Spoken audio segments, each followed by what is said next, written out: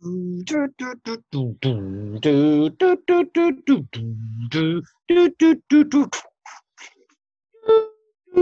loops. Do, do. Open loops. Open loops.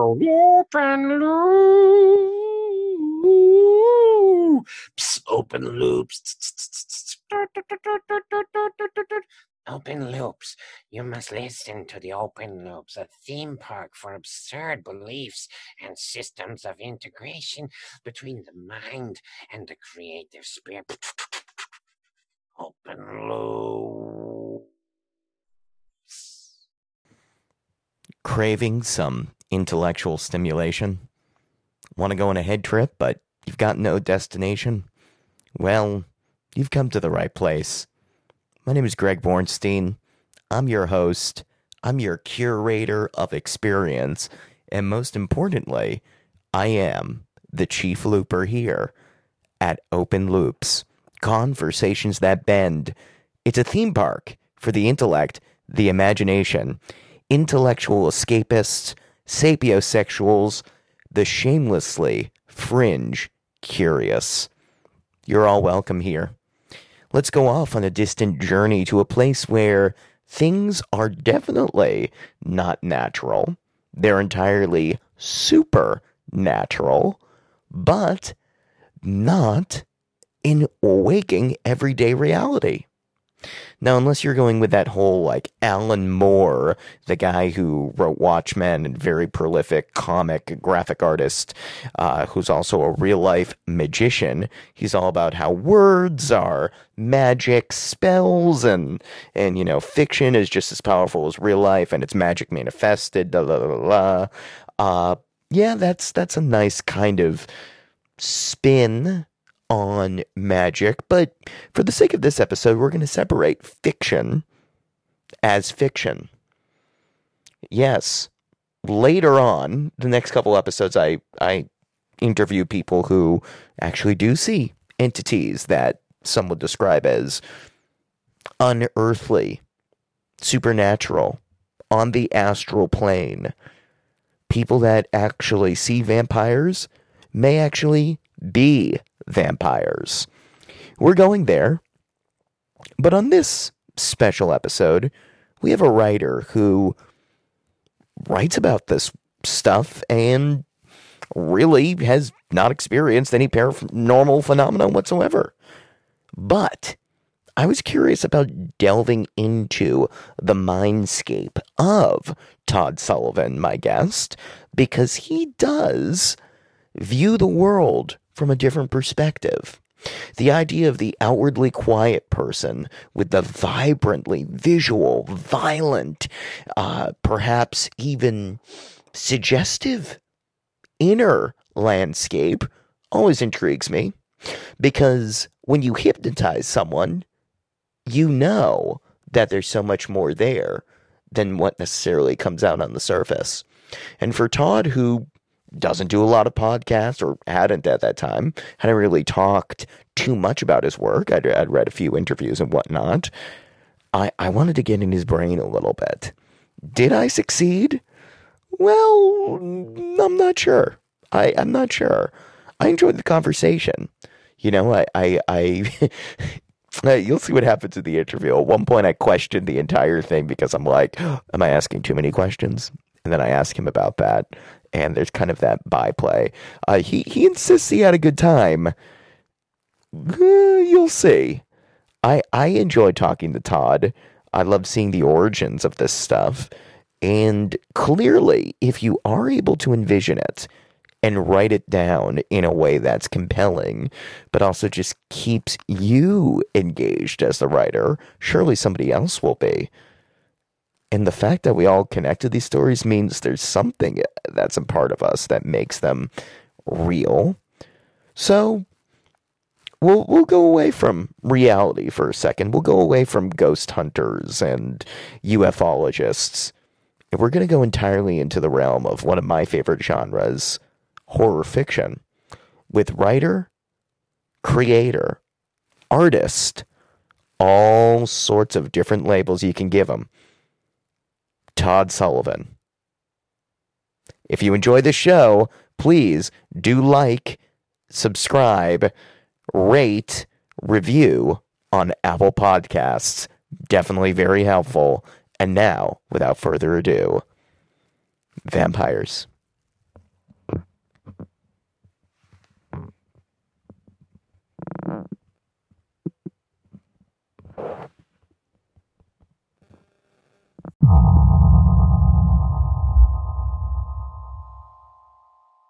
So today I have Todd Sullivan, a writer, a martial arts practitioner, a teacher of English as a second language, a man that, well, you do a lot of things, Todd. Honestly, I'm very curious because, as I was reading over some of the work that you do, well, first of all, thank you for coming on. I appreciate it. Thank you for having me. Cool. I was curious because, you know what, you wanted to talk about, you said, hey, I'd love to be in the podcast and I'd love to talk about what I practice. So tell me this, beyond being a writer, beyond being a teacher and doing like martial arts and whatnot, what else do you practice? Beyond being a writer and beyond being a teacher, I guess I practice paying attention to what's going on around me. I mean, that's very important for being a writer. So I'm aware of the cultural situations that I'm in. I try to learn as much as possible. That's why I travel around the world. I lived in Korea for 10 years, and I got to know Korea quite well. I'm here in Taiwan, and I'm learning the culture here in Taiwan. I've studied Mandarin, which is the main language here. I work in a Taiwanese school, so I'm around Taiwanese people all day, every day. So I guess I practice trying to get to know as much as possible, just acquiring as much experience and knowledge as I possibly can. Yeah, how'd you end up over there? I mean, I'm kind of curious, it seems like you've landed in a particular section of the world. I wonder if, were you, did you, or where are you from originally? Are you from America, the United States, or? Yes, I'm from New Orleans, Louisiana. Oh, wow. Do you, well, that's already opens up a lot of questions in my head about doing horror and the connection between that upbringing and like wanting to explore more supernatural paranormal realms. But beyond that, I mean, how'd you end up in like Taiwan? So what happened was that I did my MFA program in New York. I randomly did a winter semester in Japan. It was like 3 weeks long. Mm-hmm. And when I was in Japan, I was in Tokyo, and I really loved it. Like, it was, I don't know if many of your audience have been to Japan or Tokyo before, but it's really a fantastic city, really interesting. It's the one place in the world I want to go, man. That is top of the list. Japan is at the top.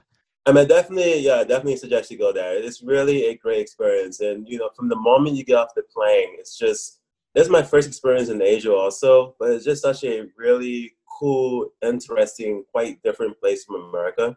And so I was in Tokyo for 3 weeks. I was studying Japanese authors and Japanese theater. And I knew I wanted to come back. And the easiest way really to come back to this part of the world is to teach English.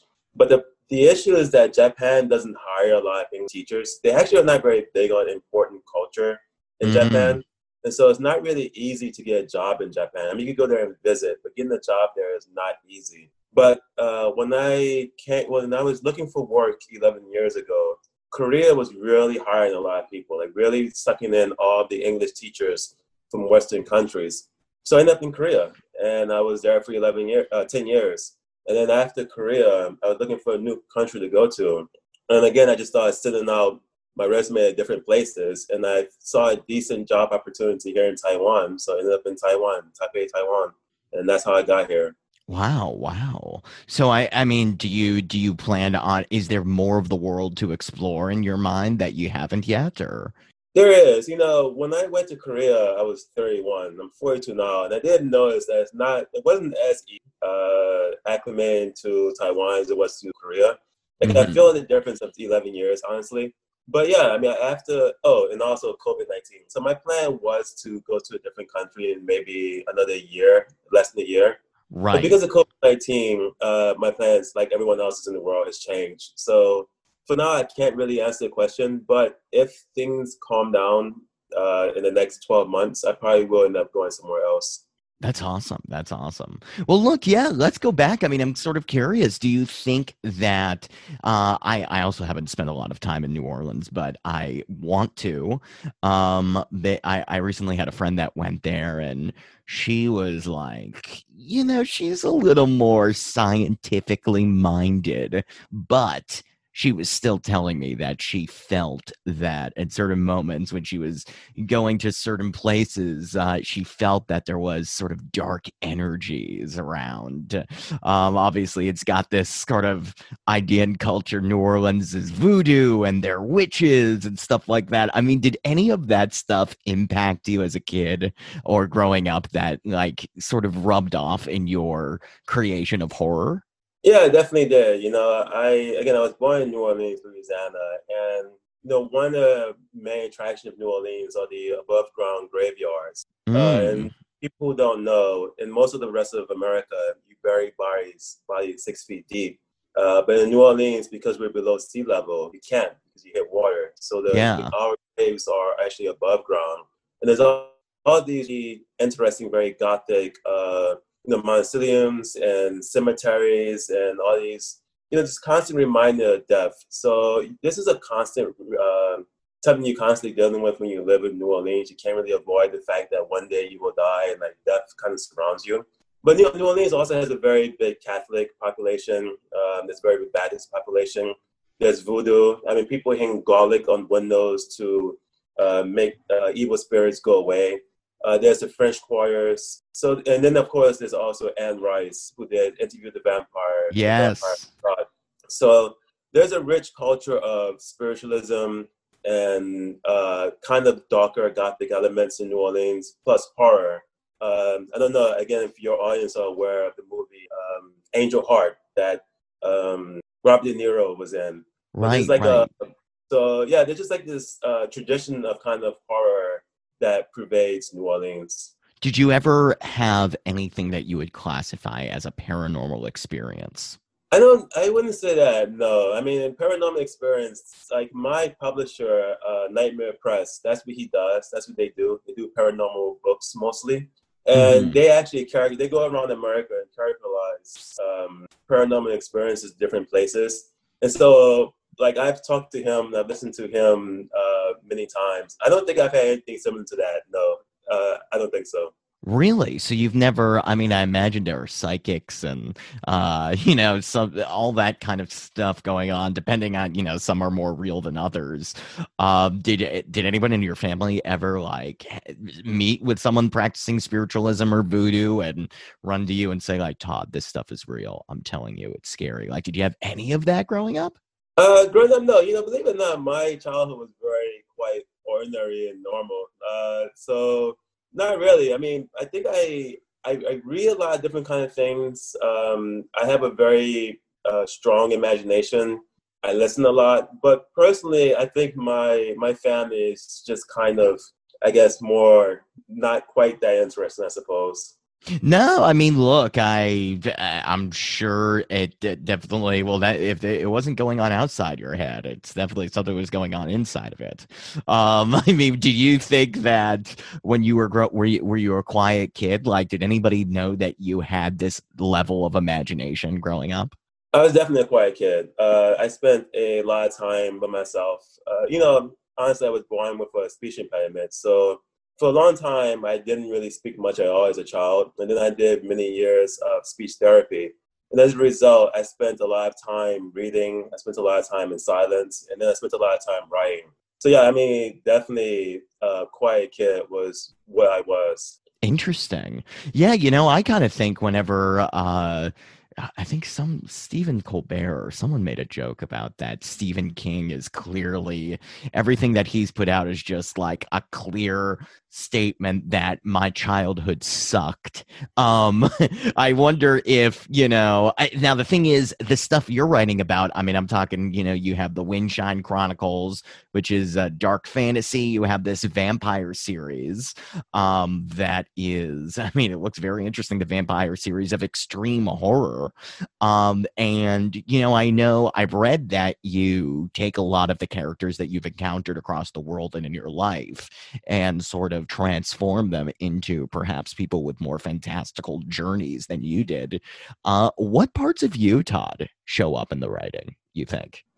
I think, I mean, the foundation of all the writing is the person who writes it. So I am the first level, I suppose. And then the second level are the people and the events that I see and experience in life. And then the third level is my imagination and also, you know, just writing type stuff like plot, characterization, things like this. So it's like a multi-level to my writing, but I am the first level. I mean, it all comes, of course, from me. So I'm I guess the alpha in the writing itself. Right. I mean, are there any sort of particular themes that, I mean, like I'm reading, you know, if we look at the description of Butchers, which came out this past November, vampire series of extreme horror, Butchers, available on Amazon. It says kidnapped, turned, and locked away in a concrete basement. High school student, say me, is taught the ways of the damned. I mean, were you ever locked away in a concrete basement? Did you ever feel like you were in that kind of position in high school? Like, are there any themes of that from your life that went directly into your writing if people know you well enough? The interesting thing about that is that Butchers comes from a novel that I sold to a publisher that eventually went bankrupt. And so the initial novel, Natural Police, had slightly different characters in it, and then I changed them over time. Huh. So the first iteration of Seimi was actually called Jonghyung, and she was actually older. She was a university student. Mm-hmm. But then as I started writing, as I kind of broke the novel apart and started putting it back together, because I wanted to last for quite some time. So there's going to be some growth to all the characters. It's going to be like an ongoing novella series, whereas before it was just a novel. Right. And so I started her off a bit younger, and then she's going to, well, I mean, she's a vampire, so they don't really age, but she's going to kind of grow mentally and emotionally as the novella series goes on from book to book.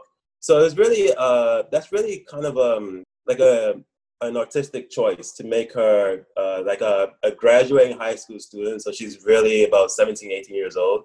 It was kind of like an artistic choice more than anything. Yeah, it's like a coming of age story, a classic coming of age kind of story. Right, yeah, but spread out over a series. So it's like a coming of age story spread out over, 5, 10, however many books I end up writing. But, I have read a lot. I've read a lot of different books, and I read the news a lot. So I think, again, all this kind of stuff influences where I write and how I write. And maybe they're locked in the basement. Unfortunately, there are stories like that in the news. Yeah. A perfect example of this is that I wrote a lycanthrope story, which is a story where it were tigers who transformed into humans. Huh. And it took place in Korea. And the way the tigers transform into humans, it's kind of a grotesque way, but they have to kind of feed upon a human's face, and then they become a human themselves. And that comes directly from a news story. There was this really weird situation in America where this mother and father took their university age son out to a restaurant, and they were just sitting there eating. And then the university age son gets really upset. He leaves. He goes back home, and he attacks his neighbors, and he actually chews off their face. And it literally comes from that story. So yeah, I just take things that I read and I kind of transform it in order to be part of where I'm writing. But yeah, I read a lot, so there's a lot of very grotesque things that happen in life. Yeah. I was going to ask about, your sort of other horror influences. One of the interviews you were talking about one of your siblings had Stephen King. Did you ever? I definitely went through a phase. I went through a phase in college where I devoured Stephen King's stuff, but it opened me up to like a lot of these very, very niche, very small, and very, frankly, disturbing horror writers that were kind of popular like in the early 80s. I don't know if you're familiar with like the splatterpunk movement, which was deliberately just like raw, just almost, oh man, over eroticized and bloody violent horror for a period of time. And I just was like, whoa, I'm fascinated by the idea that a writer can make me feel a certain way. Like the point, I think what's interesting about horror, and I actually am curious about this with you. To me, horror reminded me a lot of comedy. I've heard them compared before, but I intuitively understood because in comedy, you are deliberately trying to get the laugh. Good horror, in my book, and Stephen King, I've heard talk about this, you are actually trying to go for a reaction. You're trying to get like an unconscious reaction from somebody that is and leaving their waking life trance and going into yours. Do you think about horror in that way at all? Like, do you ever think about deliberately concocting sentences so that they scare a reader? I do try to create scenes that have a jarring effect on the reader. This is true. Horror, I do think horror is trying to create a reaction and a very strong visceral reaction in people.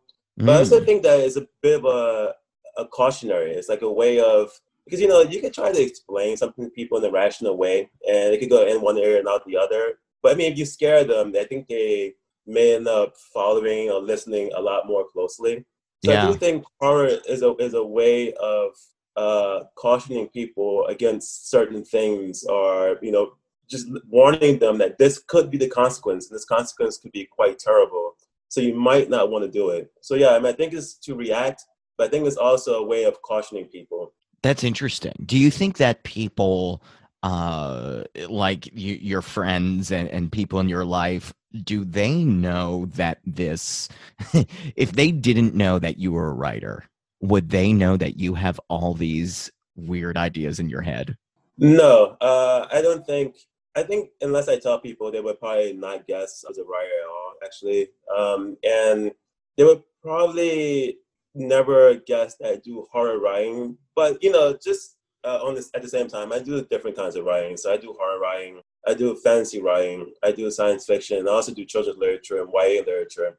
It's just that the horror writing and the fantasy writing is what has actually come out first and had the most amount of success. So I kind of do like a wide spectrum of writing. But no, people would not guess that I'm a horror. I do horror also. It would probably surprise them, honestly. Have you ever slipped up like you're eating dinner with someone and you start talking about like, oh yeah, there's a finger in that food that's rotting and it's turning green, and like, do you ever accidentally or in a much more poetically stated way, but have you ever said anything and people are like, Todd, what? Like anything like that ever happen? Actually, I do much less talking than what I'm doing right now. Generally, I'm a listener and I'm an observer.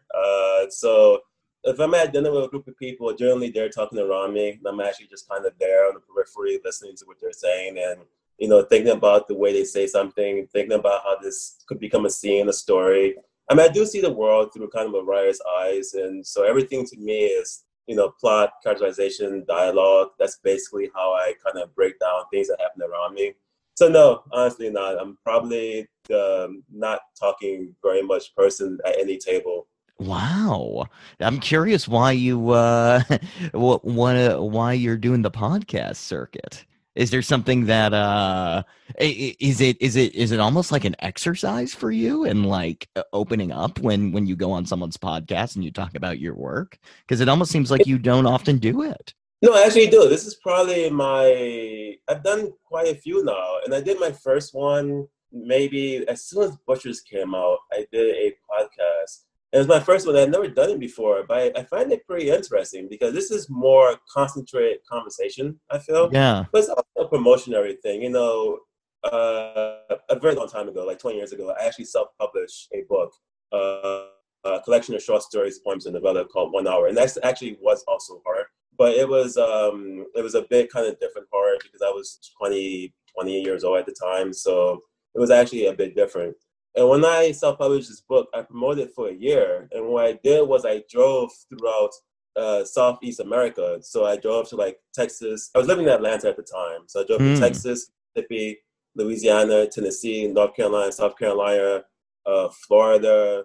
And I drove all over, and I would have these book signings, and I would stop at different places with my books, and I would, do a meet and greet at the book signings that I set up with. So it was always me interacting with the public. And sometimes a weekend, I would end up interacting with, several hundred people, depending on how crowded the venue was. And so, when you're promoting yourself, you have to communicate with people. You have to talk. You have to let people know who you are, because the world is very crowded, and you have to make your voice heard, make people realize who you are.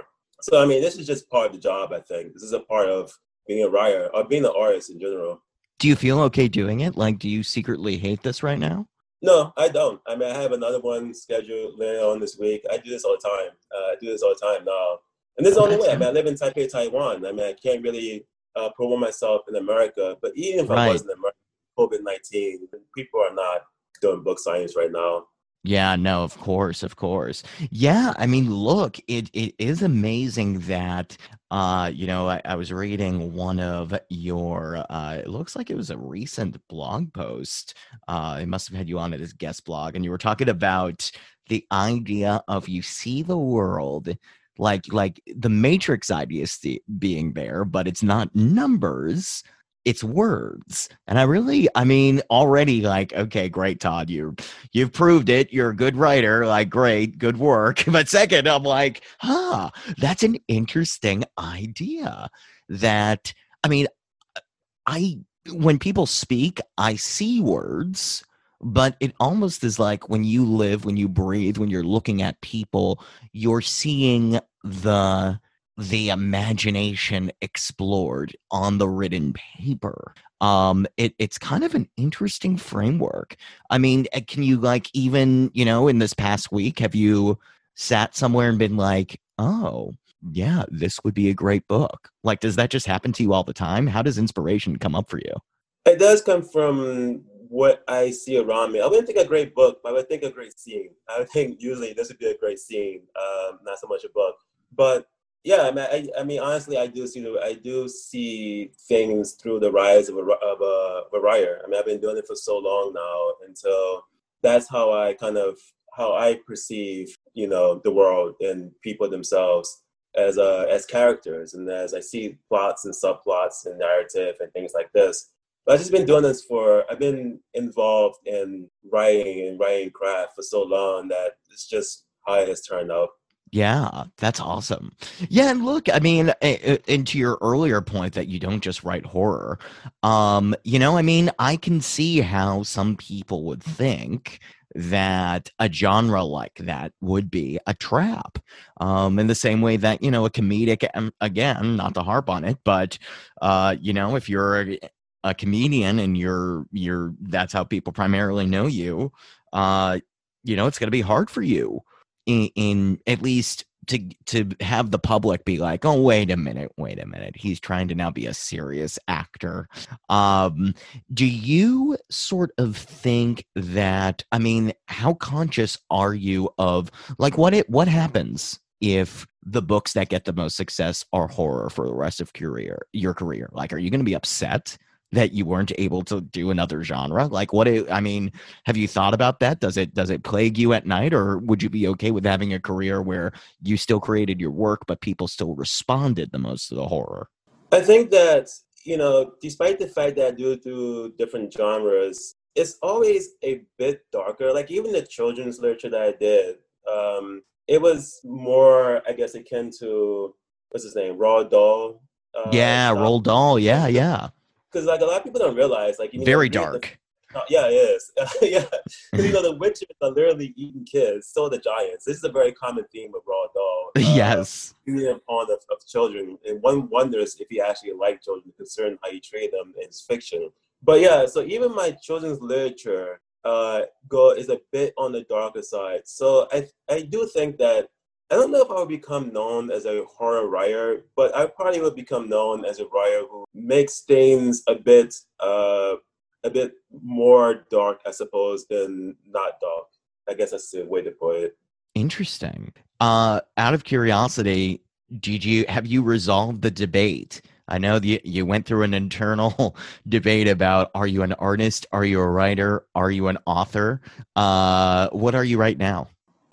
At this moment, I'm probably more of an artist and a writer. I just think that author that's just such a, like when I grew up in the 80s, it's just such a big word that I don't really like to use it quite so often or quite so freely. So I wouldn't say author. Plus, I also think my personal belief is only my personal belief. I think that that's something that other people have to eventually call you. I'm not exactly sure about, calling yourself an author, but, if people want to, that's totally cool. I mean, I have no problem with the people doing it. But for me, it's probably artists because my lifestyle is one of the artists, I believe. And also writer because it's what I do. I'm always writing. So artist and writer, but not so much author, no. Wow. Has your family read your work? They have. They have read. Well, let's rephrase that. My mom has read most of my work. She's the reader in the family, and then I have siblings who don't read quite so much, but they've read a couple of things here and there. So they have read my work. Yes. I wonder if they knew that all this stuff was in your head growing up, or were they surprised at anything they've read? I mean, I've been writing for a very long time. Like even back 1 hour, like the collection short story poems and novella. It was of a similar nature, but again, it was written by someone who was 20 years old. So I mean, it's been like that was 22 years ago. So yeah, they're well aware of what I write about. That's very cool. Very cool. Well, good. I'm glad that you haven't had to tell your family and sit them down and have this long conversation about, hey guys, I'm going to start putting stuff out to the world. And it's a little different than what you might have been used to, Todd, growing up. But I mean, that's awesome that you went to school for it. You've been doing it for so long. Do you like horror movies at all? Do you like fantasy movies? Does the genre and films interest you at all? Or is it just books? Well, this is a funny thing. I don't really watch much horror, and I don't really read much horror either because the visceral nature of the scenes, particularly horror movies, I think is a bit overwhelming for me. I do see things quite clearly in my head, and I'm very empathetic, so I'm really there in the scene. So I try not to do it quite too often. I mean, I have, of course, but not too often. I mean, I think the genre that I probably read most for pleasure is fantasy, and then science. I started reading more science fiction in university, but I think fantasy was always my go-to genre. Honestly, throughout high school and even now, I read more. Probably no, now it's like half and half. I realize science fiction and fantasy. Yeah. Do you say that when you're writing? Do you kind of like what is the Todd that people would see? Like I've heard before that and again I'm going to harp back. It seems to be a common theme for my podcast, but I can't escape it. There were some hypnotists that were, I read something. I have a hypnotherapy background and hypnotist background, and they were talking about Aldous Huxley.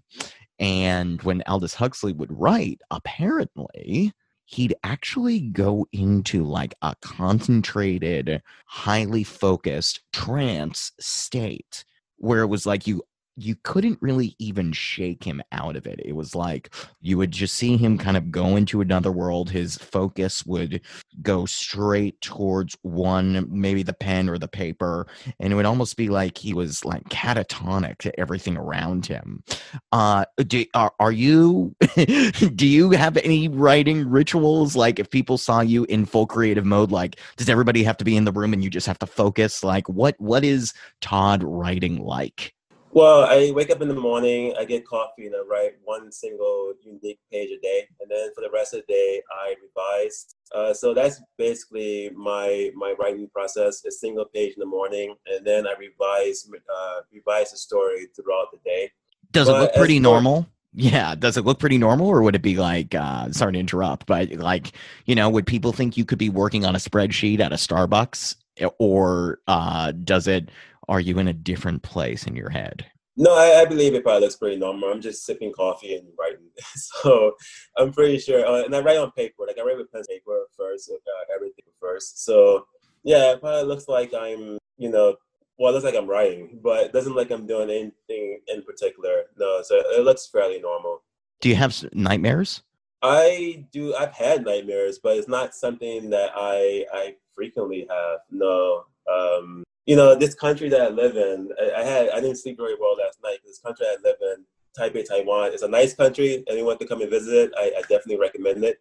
But in the summer, there's a lot of bugs, and like I had trouble sleeping because there's just so many bugs and so many roaches and spiders, and so that kind of kept me up last night. But for the most part, that's not a nightmare. That's just like a condition of living in this place. But yeah, for the most part, no, I don't. I sleep well. I don't have nightmares. Todd, Todd, like I'm so interested in the fact that like you are writing things that are from like a totally different mind space than most people occupy in waking reality, and yet like you seem to be pretty normal.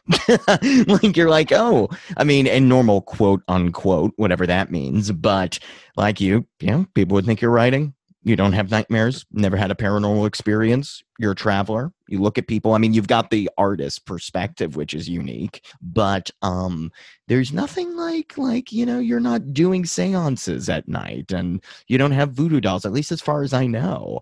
Do you think that am I the one person that's ever asked you about this? Like, I'm sure some people must be like, dude, what is your life? Where does the vampire series of extreme horror come from? The interesting thing is that I mean, when I say I spent a lot of time in silence as a child, I really did. Like, I really spoke very little throughout kindergarten, elementary, middle, and high school, like extremely little. And then living here in foreign countries where it's not my native tongue, I actually speak a little Korean now, but I spent a lot of time in silence over the last 10, 11 years, like more than you can probably possibly imagine. So, I have a lot of time to think, and you compartmentalize. There's just different parts to yourself that you explore. And since I spend so much time in silence, then, I have a lot of time to just, ruminate upon different things I suppose most people would not. And perhaps that's where, the horror comes in, and then, the fantasy and the children's literature and stuff like that. I compartmentalize, I think, fairly well. Yeah, that's awesome. Let's go into a little bit of the content of the book. When anybody ever tells me that they're writing a book about a secret society and you're combining the supernatural and it's vampires, my interest peaks up. I mean, what exactly? So there's an allegiance to a secret vampire society.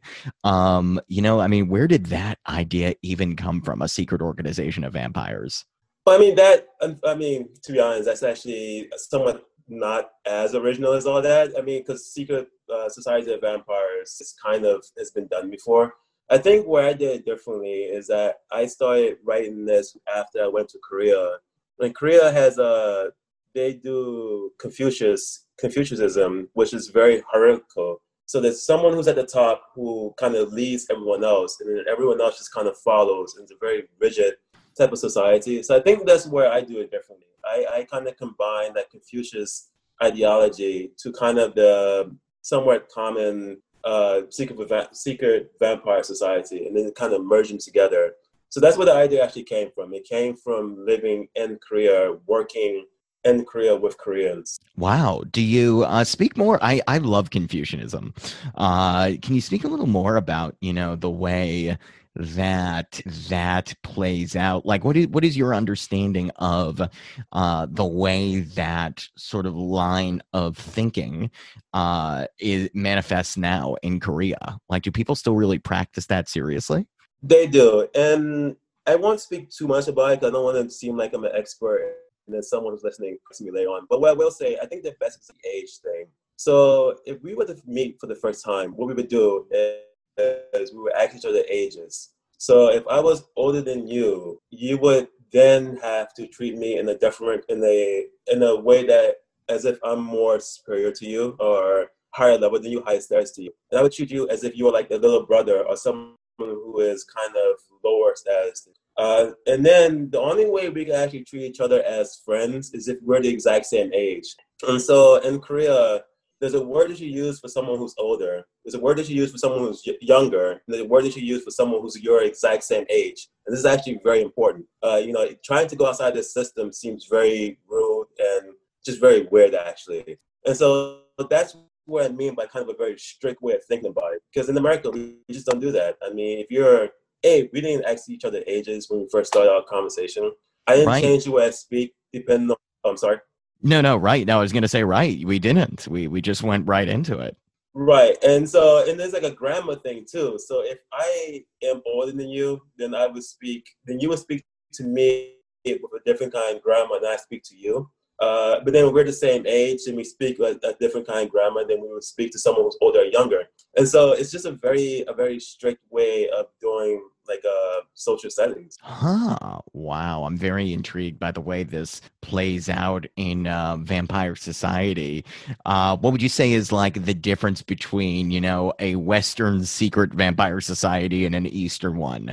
Is there the status, I think status, no matter what, if you think of secret societies, at least in like, American colleges, there's always sort of the grand leader and then people respect them and they're hierarchical structures. I mean, is that, would it be different? Would it really feel different to be in a vampire society in Korea versus America? I think it'd be different to be in a vampire society in my novellas versus one in fiction written in America. My vampires are significantly more mean. There's a lot of torture that goes on when you step out of line. And that kind of reflects, I feel like, society here. I mean, it's very, being different in this part of the world isn't something that's commonly done. You kind of ostracize if you are, and it's very tough. So most people kind of stay in line. And there's good and bad, as with everything else. But in my books, versus I think of just a purely Western vampire book, yeah, I mean, when they step out of line, they are tortured, and it's very bad for them, and it's torture for a very long time. But oh my gosh, what kind of torture are these vampires doing? I don't want to give away your book. I don't want to, without giving away everything. Guys, check it out.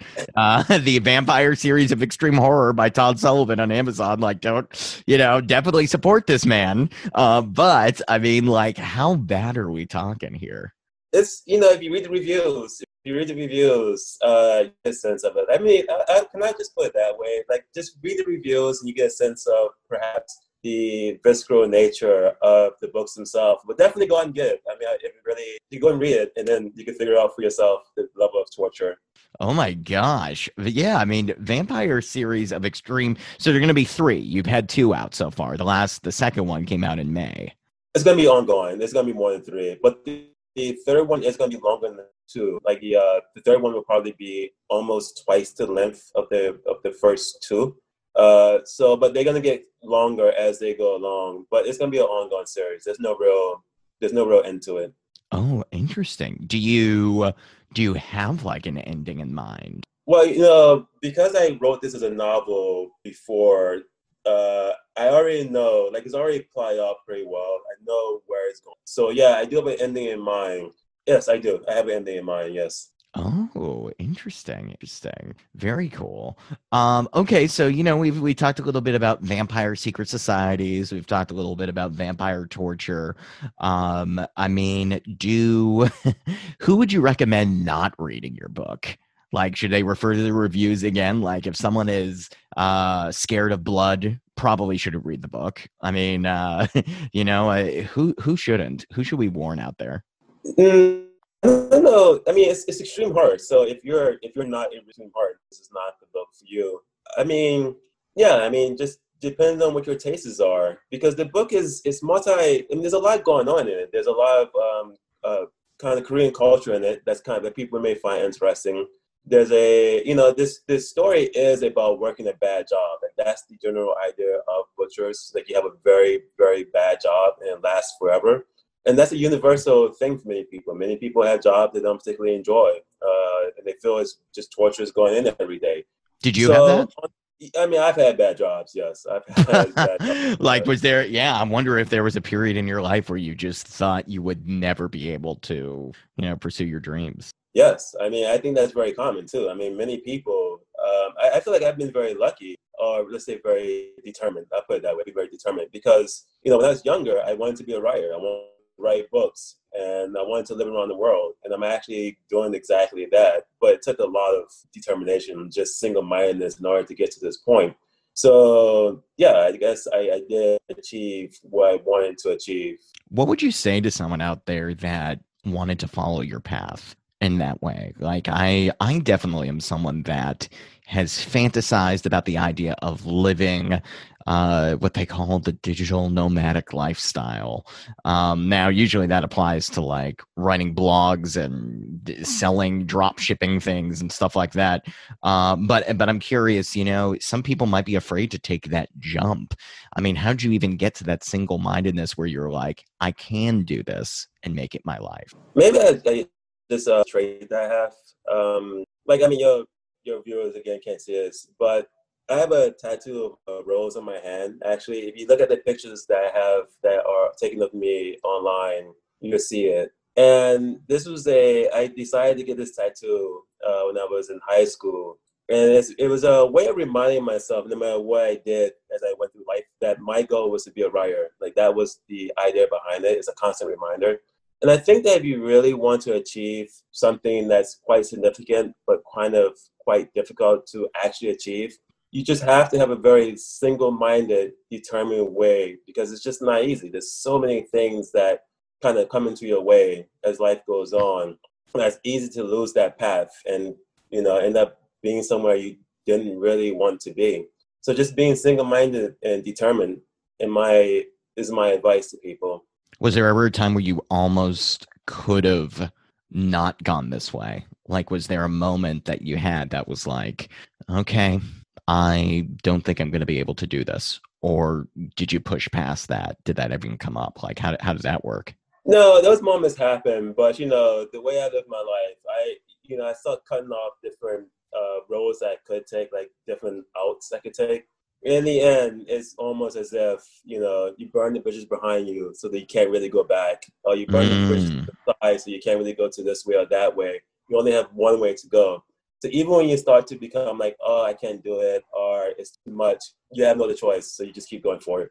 Yeah, yeah. Do you think you're like a Stephen King type in the sense that, you know, that guy just keeps penning books every hour, it seems like? Like, do you think you have that much in you that you could have like hundreds of books by the end of your career? No, I could never imagine doing that, honestly. Like, I think that later on, I'll probably end up releasing very little writing, very few books, honestly. Like, I'll always write because I've been doing it for so long. It's like, you know, habit. But I always write, but I would prefer to, you know, honestly, I would prefer to teach. I would prefer to teach writing. I picked up a lot about writing in life. So I would prefer to teach writing. I do this martial arts, maybe one day teaching martial arts. Different things I would prefer to do, but just writing all the time, even to like my 60s, 70s, 80s, no, I don't think so. Huh. Wow. Tell me a little bit about the Windshine Chronicles. So the Windshine Chronicles is basically about what I was talking about, being single-minded. It's a group of men who go on these quests to become heroes. And the idea behind it was what is needed to achieve something significant in life and to kind of achieve this higher status, I suppose, in life. And so, in the metaphor are these quests, and it takes place in the fancy middle age of Korea.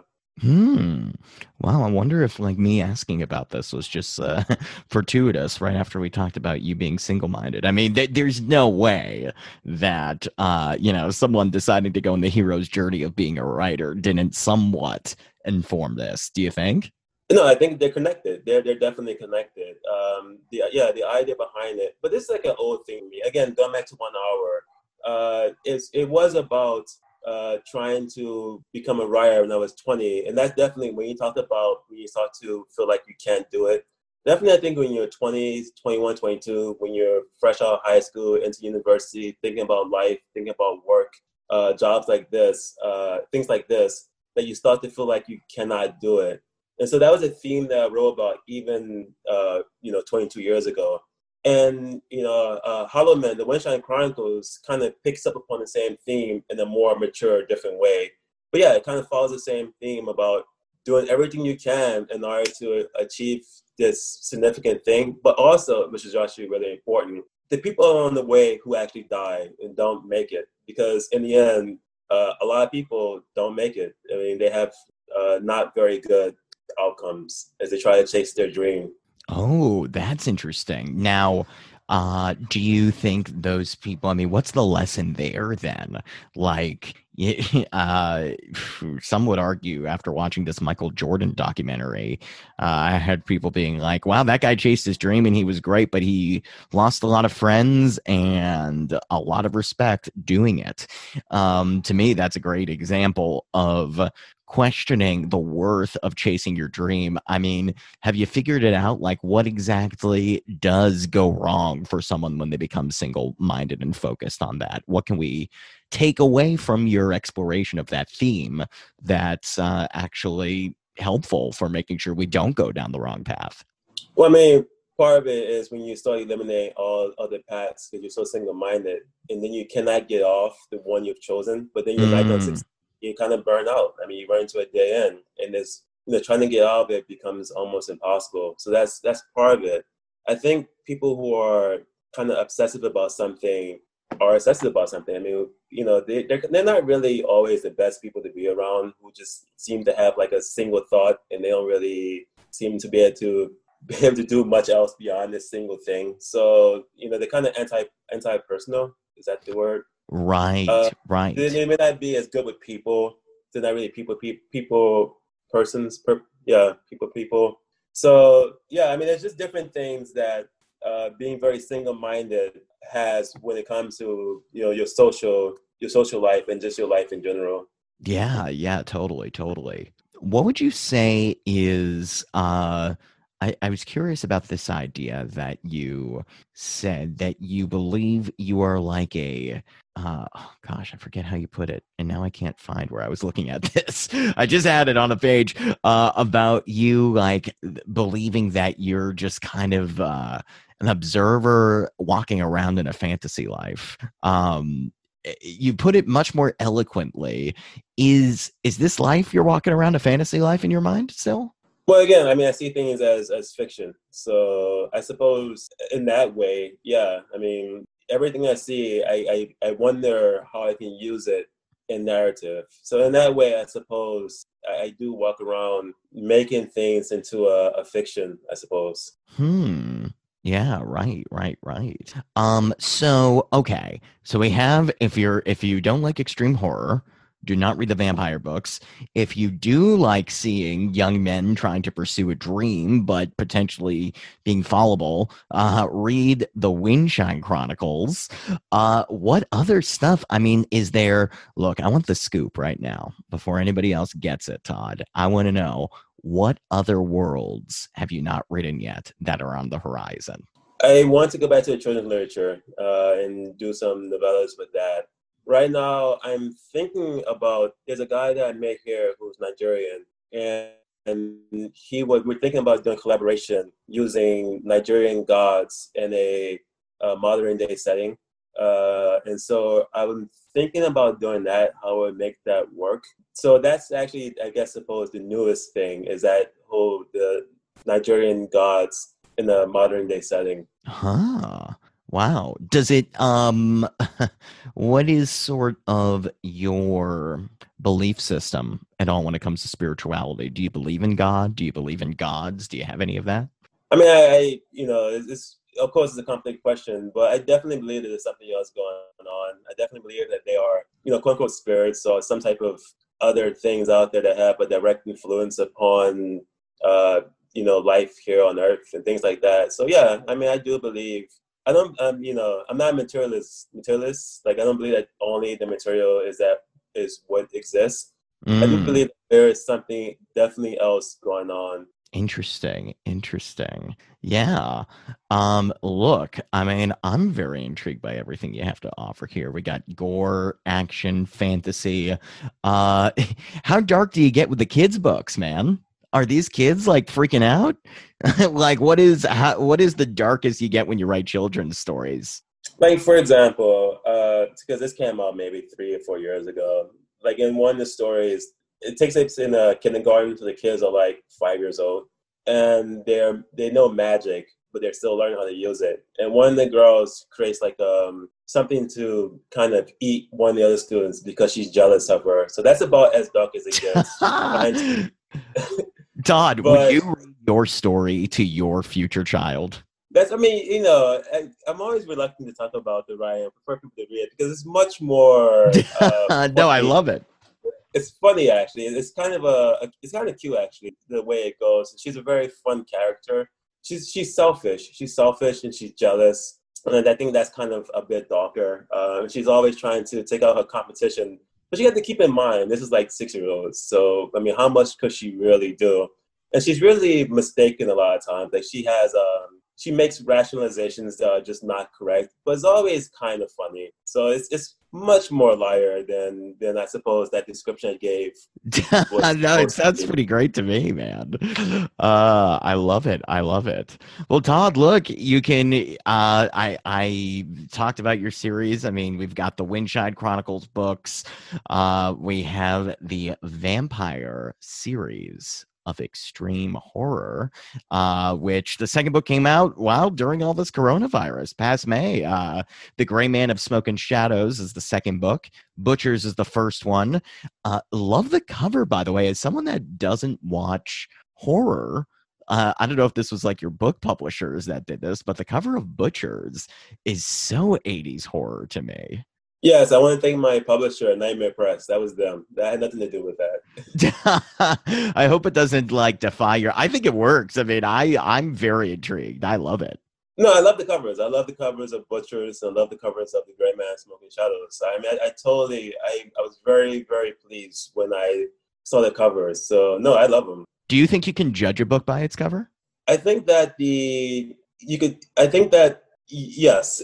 Sorry. I do think so because, you know, I've seen so many books with very, very not good covers. And, you know, I think it reflects the writing inside. I mean, you know, if you go to a restaurant and the restaurant looks poor and really terrible and the setting is really poor and terrible, it kind of says something about the service you're going to end up getting. Now, it doesn't necessarily have to be true. You go to a very bad looking restaurant, it could be fantastic service, fantastic food. Yeah. Still, I still think that presentation in general is important. This is the soundbite I wanted. Todd Sullivan, artist, writer, author, but you know, don't tell him that because he doesn't like it as much as artist. You've been on and you are telling me that when it comes to the realm of literal books, you believe that it's okay and perhaps we should judge books by their cover. I agree, man. I look at a book cover and I'm like, this looks like it's a good book.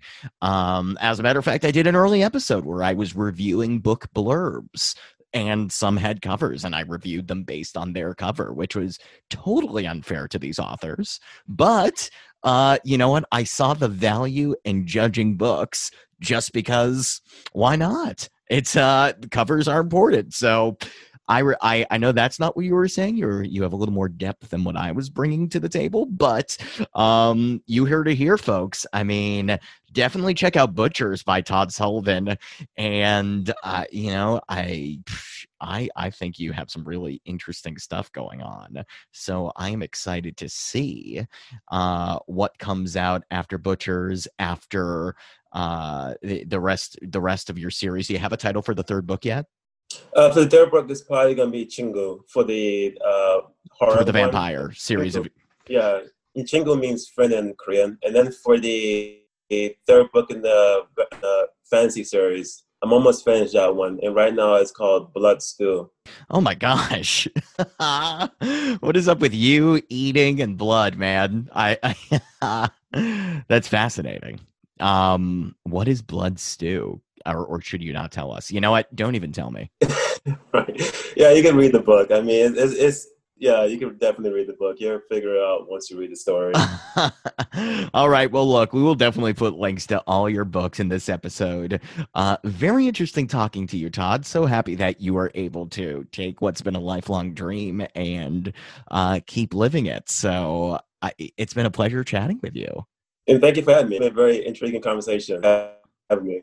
Oh, awesome. I'm glad. I'm glad. Thank you, Todd. Best of luck, and we'll stay in touch. All right, thanks.